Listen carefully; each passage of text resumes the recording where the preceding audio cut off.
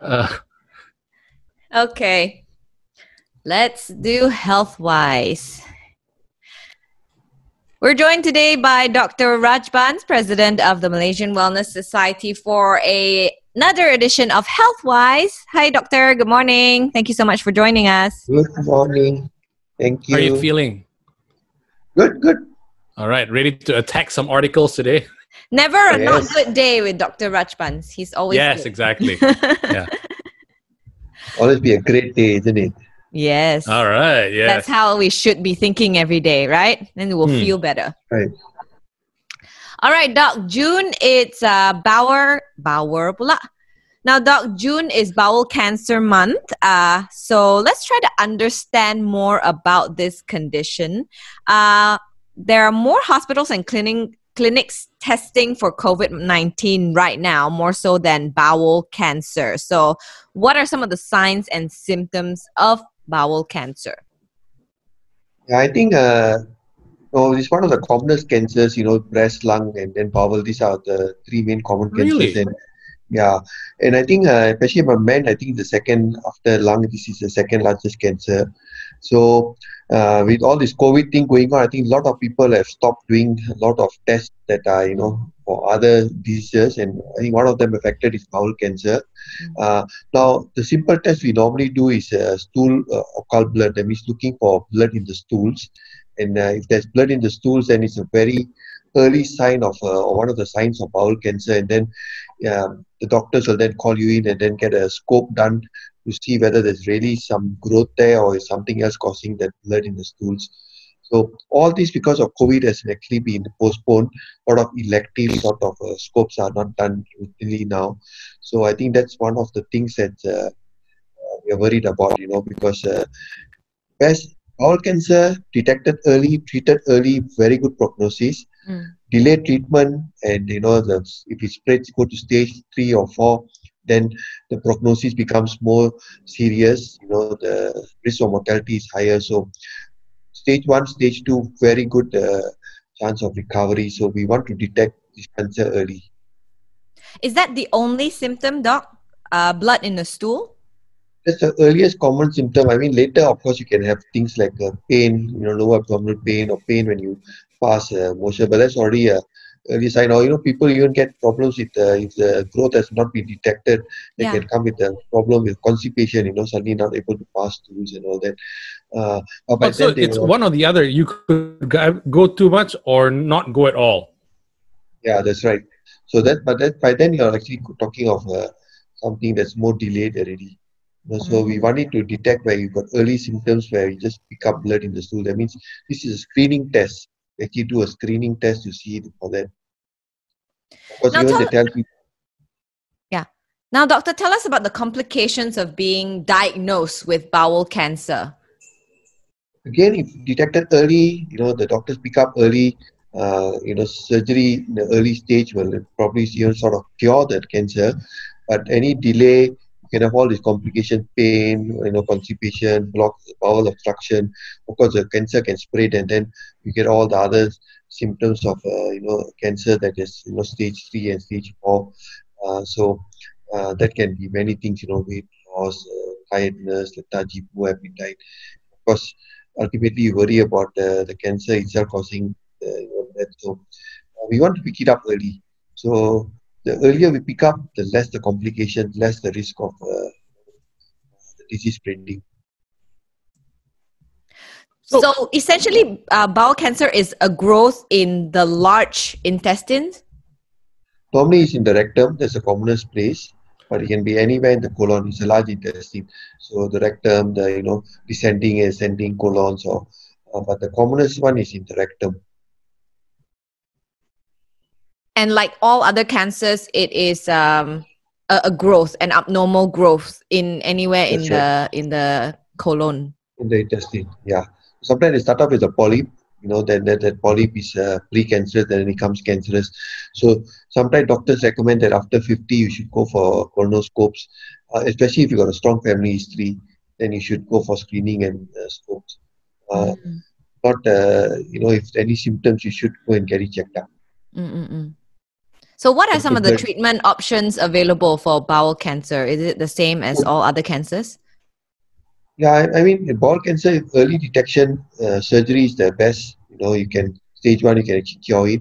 Then, of course, depending on the stage, they look at local radiotherapy, they look at chemotherapy. Mm. A lot of the new therapies are there, immunotherapy. So, depending on where they pick it up, the different therapies will be there. Hopefully, if you pick it up early, surgery will sort of almost cure that cancer from spreading and you're safe. Mm. And if you don't catch it early, what is the worst case scenario? I I mean, mean, once any cancer spreads, then your risk of dying prematurely are definitely very high. That goes for any cancer. Stage 3 or 4 treatment normally doesn't do as well as stage 1 or 2. Yeah, but if people don't notice blood in their stools, right? It's sometimes you don't go and look at your stools after you've done you your just want to flush it away. Yeah. Yeah. So, And there's no other again, it's pain again, or like if you have diarrhea constantly, is that Does it feel like gastric? sometimes you get the symptoms like alternating diarrhea and constipation. mm, You suddenly get loose stools and then they go away, then you suddenly get constipated. So they call alternating diarrhea, constipation can be one of the symptoms. Of course, weight loss can be another symptom. All these are looking at not early detection. These are Mm. already looking at this cancer is already spreading. mm. So that's why it's a screening. If you have risk factors and if you suspect, it's good to go and get just a simple stool or blood. They look at that. So All the right. flip side of this, doc, is let's say something like IBS, or if you're constipated constantly at a young age, does that cause bowel cancer? No, I think we still don't know a lot of the causes of cancer, but IBS doesn't normally cause cancer, and constipation per se shouldn't. But again, things like low fiber diets, all these are actually risk factors for cancer. So again, back to your lifestyle, lot of foods that are refined, lot of toxic food. They say your good bacteria are reduced because of all the bad diet habits we have. So all that increases the risk of cancer. Also, high fiber diet actually protects you. So again, back to that, high vegetable fruit diet, high fiber diet will help. Healthy eating. All right.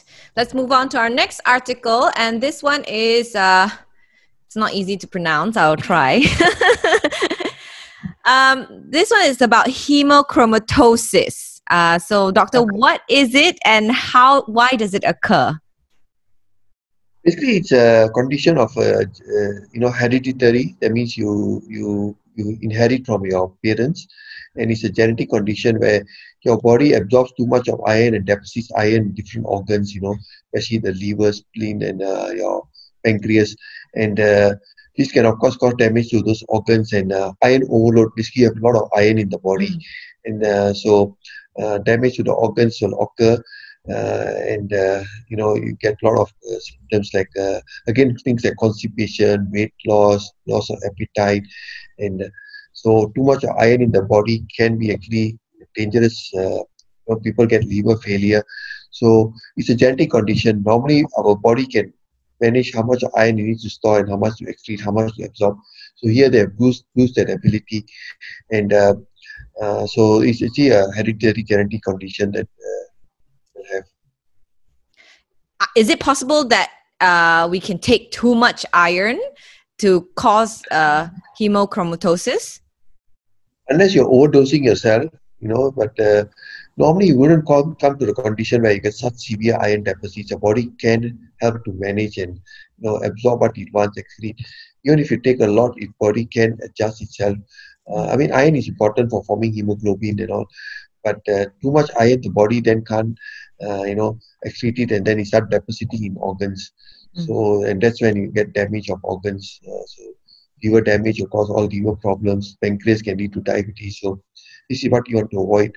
And the only good thing about is once you pick up the diagnosis, the treatment is very simple.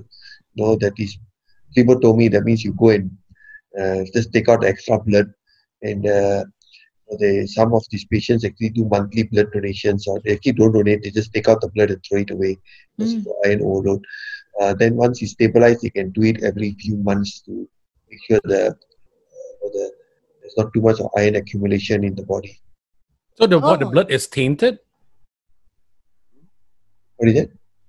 So is the blood tainted because you said the first one is not really a donation? That means the first they get No, rid you of don't. the blood. You can't donate. You can't donate this blood because it's a lot of iron inside.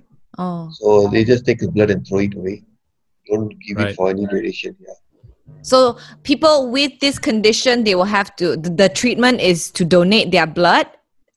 They don't donate. That means They throw it away. phlebotomy, Means They they throw it away. remove their blood. Yeah. remove their blood depending on the doctors will assess and see whether there's too much iron inside, hemoglobin going up, then they will just take depending on how much you have to take out. But more time they just take out just like what you donate 400 or 500 mils. That's what they give, and then they monitor you closely. There's no other Oh. sort of Okay. How prevalent very- is this condition in here I think in it's Malaysia? not here. It's more in the Caucasians. I think Mhm. 1 in 8. I have not seen many cases here. But Why is that? is it? Oh no. Why is that? Why only Caucasians? I mean, there's some diseases that are more prone in certain places. So I think more prone there. I'm sure we have it here, but most of the doctors you see are called hematologists, so they probably will see these cases. I'm not sure how much is the prevalence in Asia, Mm. but definitely it's for 1 in 8 in Caucasians. Okay. All right, let's move on to our next article all about Botox. Now, we know Botox from the beauty industry for cosmetic treatment, but this article actually says that it's an effective treatment for certain sports injuries. So how can we use Botox to help reduce pain and improve functions for sport-related injuries? Yeah, I mean, this is something new because Botox actually started as a botulinum, it's a toxin, right? Okay. And actually, Botox was used more for neurological problems. People use botulinum for people who had, let's say, a stroke and they got spastic paralysis. That means their whole, because of the stroke, they get all spasms of their muscles in whether the arms or legs, and that's where they used it. Actually, that's where Botox was used, or botulinum was used to inject to paralyze the nerves. So there'll be less spasm of the muscle, less pain for the patient. Of course, later they realized that if you can paralyze the muscles, the nerves, so the muscles get paralyzed, so it might help in the face, and that's where the whole cosmetic became a big Right. thing. So it's never used for cosmetic. It's supposed to paralyze So and that's why you find that people who use regular Botox now, you find that they sort of have like a stiff sort of face. Yeah. Because They're a the bit numb muscles are looking. always numb. That's right. So I think the same sort of concept, they're using it here to sort of reduce the spasm and the pain in patients with all these arthritis conditions. But like the article says, it's not FDA approved, so it's an off-label treatment. So I definitely don't know any doctors doing it here. So it's new. And of course, when you're off-label, if anything goes wrong, then onus is on the doctor. So interesting. I think basically you're paralyzing that muscle, so the pain will go away. Yeah. So maybe if it works, maybe they can look at it as. But again, you have to look at it through a study and make sure it's safe in the long run before they approve. So FDA will approve, or whether Malaysian Ministry will approve. So wait and see. But it's something interesting. If there are no other options and patients are really in pain, maybe then sometimes you can get permission to use as off-label. But if you paralyze the muscle, can you get the muscle mass back, Yeah, that's the other thing you have to worry about, because especially if your joints, if you have to reduce that pain. So I don't know how they actually look at the mechanism going to work here. Because they do say in the arthritis you inject into the joints. I don't know how they reduce the pain, but I would actually want to paralyze the muscle, because you actually lose the function of the muscle. So I must be very careful. We know for neurological conditions it is definitely already approved. Of course, for cosmetic industry it's approved, but in joints and muscles, I think we have to wait and see, get more information, maybe do a real studies to see whether it works or whether it's going to cause more harm. So this is something that's still off-label. So interesting, but wait and see. Because I mean, in sports, some of them you see nowadays they do this ice bath thing, and then also and in some cases I remember it was I think Michael Schumacher, he had a really bad accident and then they induced coma, kind of like to help the body repair itself. Does it work the same way in this sense? Yeah, but here you keep paralyzing that muscle, so it's actually a different thing. So that part might not be able to function. So I don't know how it works actually. So it's different of induced coma and all. That's different. That you try to rest the body's brain. So it's different from that. Shooting Botox into your muscles. Keep it to the lips. Actually, it's to the face. I don't think they use Botox for the lips. Then they have this like they look like that all the time. I'm like, what is going on, right? Yeah. You can't talk. You can't talk anymore. You're paralyzed. Right, yeah. Then you have no wrinkles at all. Your face is like that. And then, right, yeah. I'm really sad. All right, let's move on to our next article related to COVID-19.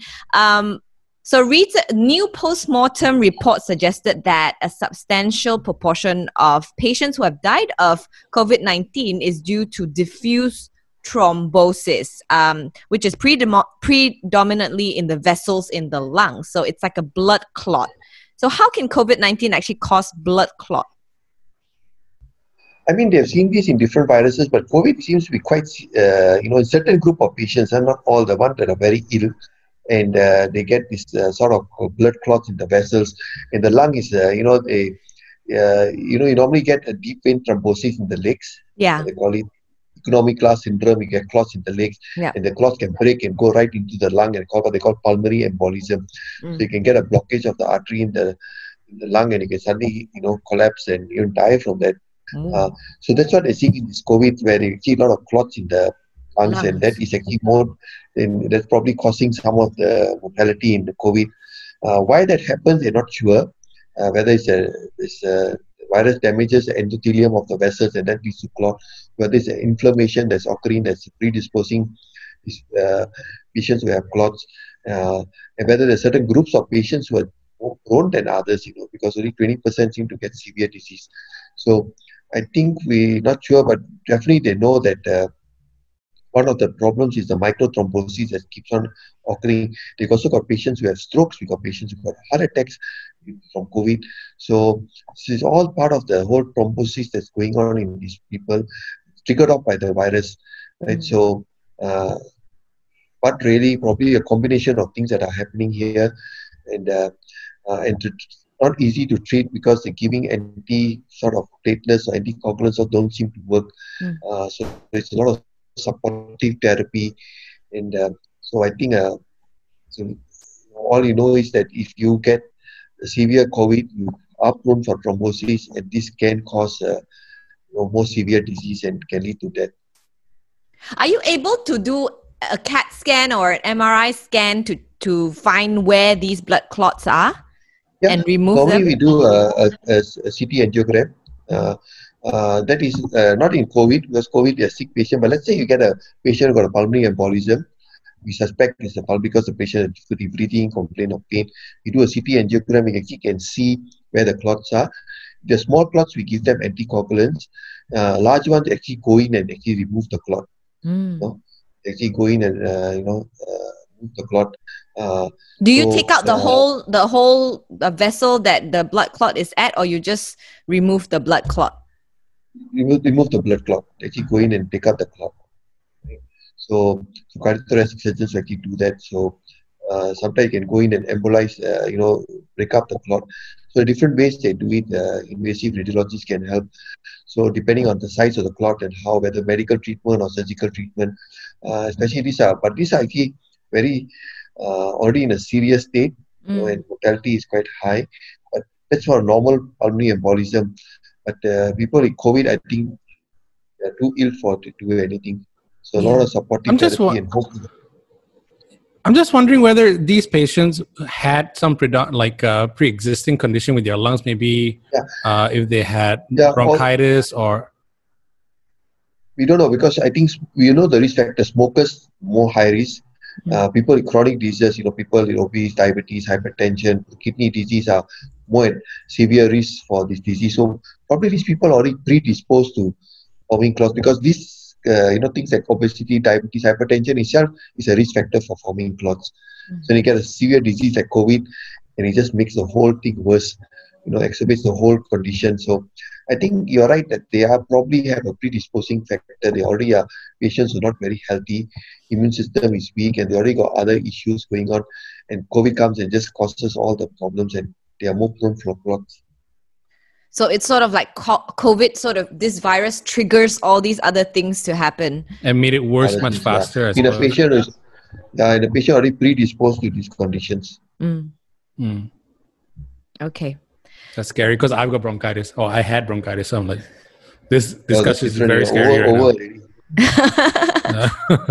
No, but if I remember correctly, there's no blood vessels inside the lungs, right? We have our bronchioles and our the alveolus and yeah. Is it inside the lungs? The blood clot is outside or inside? Inside, because you have vessels. You cannot. Of course, you got bronchioles and your alveoli, but you still need blood vessels to supply the blood to the lungs and take away the blood. So they are. Okay. What I'm wondering about, because at one point I remember I had to have a chest scan, and I had something called, what the doctor said, I had had scarring on my lungs. Is that the same thing? Is that clotting in my scarring lungs? Is a previous damage so that's basically different. That's you had already had some whatever caused the scarring, maybe an infection before, and there's some damage to the lung. So that is just a damaged tissue there. All right, so I'm clear. Okay, good. Yeah, just checking. Okay. Just don't get COVID. Just checking. Yeah. Wear a mask everywhere. All right. Now on to our final article. This is about how skeletal muscles can sort of dystrophy, and it's associated with statin use. So first question, I guess, doctor, is what are statins and why do people take them? I mean, statins have been around for a long time now, and I think it's the largest selling drug in the world. It's a blockbuster pharma drug, isn't it? I think the companies that have made statins, made a lot of money, and everything was cholesterol. So people take statins to reduce cholesterol. Okay. At one time, it became such a thing that they said that almost everybody should be on a tablet of cholesterol. But so I think that was what statin was. And there are many brands out there, different types, but they all do the same thing. They reduce your cholesterol, see the bad cholesterol. But over the last few years, there's been a bit of controversy now, whether statins really do what they say they do, and whether everybody should actually take cholesterol. So now the thinking has slowly changed. Now they say that if you don't have risk factors, then you might not want to start with statins first. You must try your lifestyle and all those things first. So, because now they find that statins do have side effects. One of them is the muscle pain and muscle weakness. Rarely even can cause muscle damage called rhabdomyolysis. Very rare. They say symptoms of muscle pain and muscle inflammation can be about 5%. Some people even say up to 20-30%. So if you take statins and you got muscle pain, normally when you start people on statins, the two things we check after a few weeks is their liver and their muscle enzyme. See whether there's any inflammation, because it affects the liver and the muscle. And if they're normal, then you know that, okay, they don't have the side effect. If they are raised liver enzymes or raised muscle enzymes, then we actually advise you to stop that statins, unless it's really your risk factors are very high. So what is causing the liver to fail? It's liver inflammation. That is one of the side effects. So these are all, they say rare, but 5 to 10% is still there. So memory issues, risk of even getting diabetes. So these are all the side effects. So for me, I think statins, depending on where you are, if you are, let's say, someone who's got hypertension, diabetes, really overweight, strong family history of heart disease, or you have heart disease or stroke, then your cholesterols are high, then no choice, you have to look at statins to bring down your cholesterol. But let's say you're a healthy person who's gone for routine checkup, you don't smoke, your ideal weight, you're exercising, you're quite careful and you find that your cholesterols are high. Now, 80% of cholesterol is formed by the liver, right? So it's difficult to bring it down by diet alone, but 60% of this cholesterol is excreted from the liver into the bile and then reabsorbed in the in the later part of the intestine, small intestine, it gets reabsorbed. So that's why sometimes they talk about oats helping you to reduce cholesterol. Yeah. So what it does is it binds in the cholesterol and takes it out. And there are medications and that actually can do that. So I would still try exercise and diet first, then try the cholesterol binders, which are very safe medications that will help to reduce the cholesterol. And after 3 months of that, if you still cannot bring down your cholesterol, then you can look at other drugs that are non-statins that can also help the cholesterol. And I've used statins as a last resort. Yeah, because once you take statin, you can't stop, right? It's like you have to take it long term already. The thing is, if you stop, your cholesterol will go up. But I find patients who have taken statins to bring down their cholesterol and change their lifestyle, lose weight, do all the right things that they're supposed to do, and slowly we will be able to take off their medication. So it's not, even diabetes, hypertension, now we don't believe anything is lifelong, can bring down your risk factors, change your lifestyle. People have gone off the drugs. I got patients who have lost 20 kg suddenly, no more diabetes, no more hypertension, high cholesterol has gone away. So it's again your lifestyle. So I always want people to try that first, because statins, though have been around for many years, they have their own side effects and long-term effects nobody knows. So, no choice, high risk factors, yes. Low risk factors, try other methods before you go on the drugs. But what kind of side effects does it cause to the muscles? Like what kind of problems will it cause to the muscle? Inflammation to the muscles. Yeah. Okay. Yeah. Your muscles, you can see your muscle enzymes will go up. So you get a lot of pain, a lot of aches. Some people actually, they can't play golf anymore, for example, because there's weakness of their muscles, inflammation of the muscles. Suddenly they've, imagine all the time you're getting aches and pains all over. Life is not so nice anymore. You feel like you're suddenly old. So correct. Because I know some people who feel worse after having to take statins because they needed to take their cholesterol level down. They're weaker, they're slower. Yeah, all that do happen. And people having issues with their memory gets more fuzzy. So if they have this type of side effects, I would actually want them to try alternatives before they take the statins. Because I have an auntie who's been taking statin long term, and suddenly she has like muscle dystrophy in the thighs, like she can't really walk properly anymore. Could it be caused by the statin? Don't know, because whether they check the muscle enzyme, because if she had inflammation of the muscles and she didn't know about it, and some aches and pains, they don't bother, and slowly the inflammation will lead to muscle damage, and then she could have that. I don't know whether it's because statin or it's something else, right? So, but it could have been, So, moral of the story is just try not to have to take statin, though. Try other ways, right? So, talk to your doctor before you jump into anything. If you have a lot of risk factors, sometimes you got no choice, But a lot of times people take a drug and then after they don't bother, they go back to a pharmacy and they keep on taking the same drug. So that's why it's important that you actually every few months, if you're on medication, see your doctor, get some bloods done every few months to make sure that you're on the right track. So normally people on statins, I'll check the liver, the kidney, muscle enzymes, and also of course check their cholesterol to see whether it's in the right levels. All right. Well, thank you so much, doctor, for that. Thank you. And we're actually going back to the studio tomorrow, and you can actually come over very, very soon. So next week, we will do free clinic in the studio already. Oh yeah, so we guests allowed back to studio?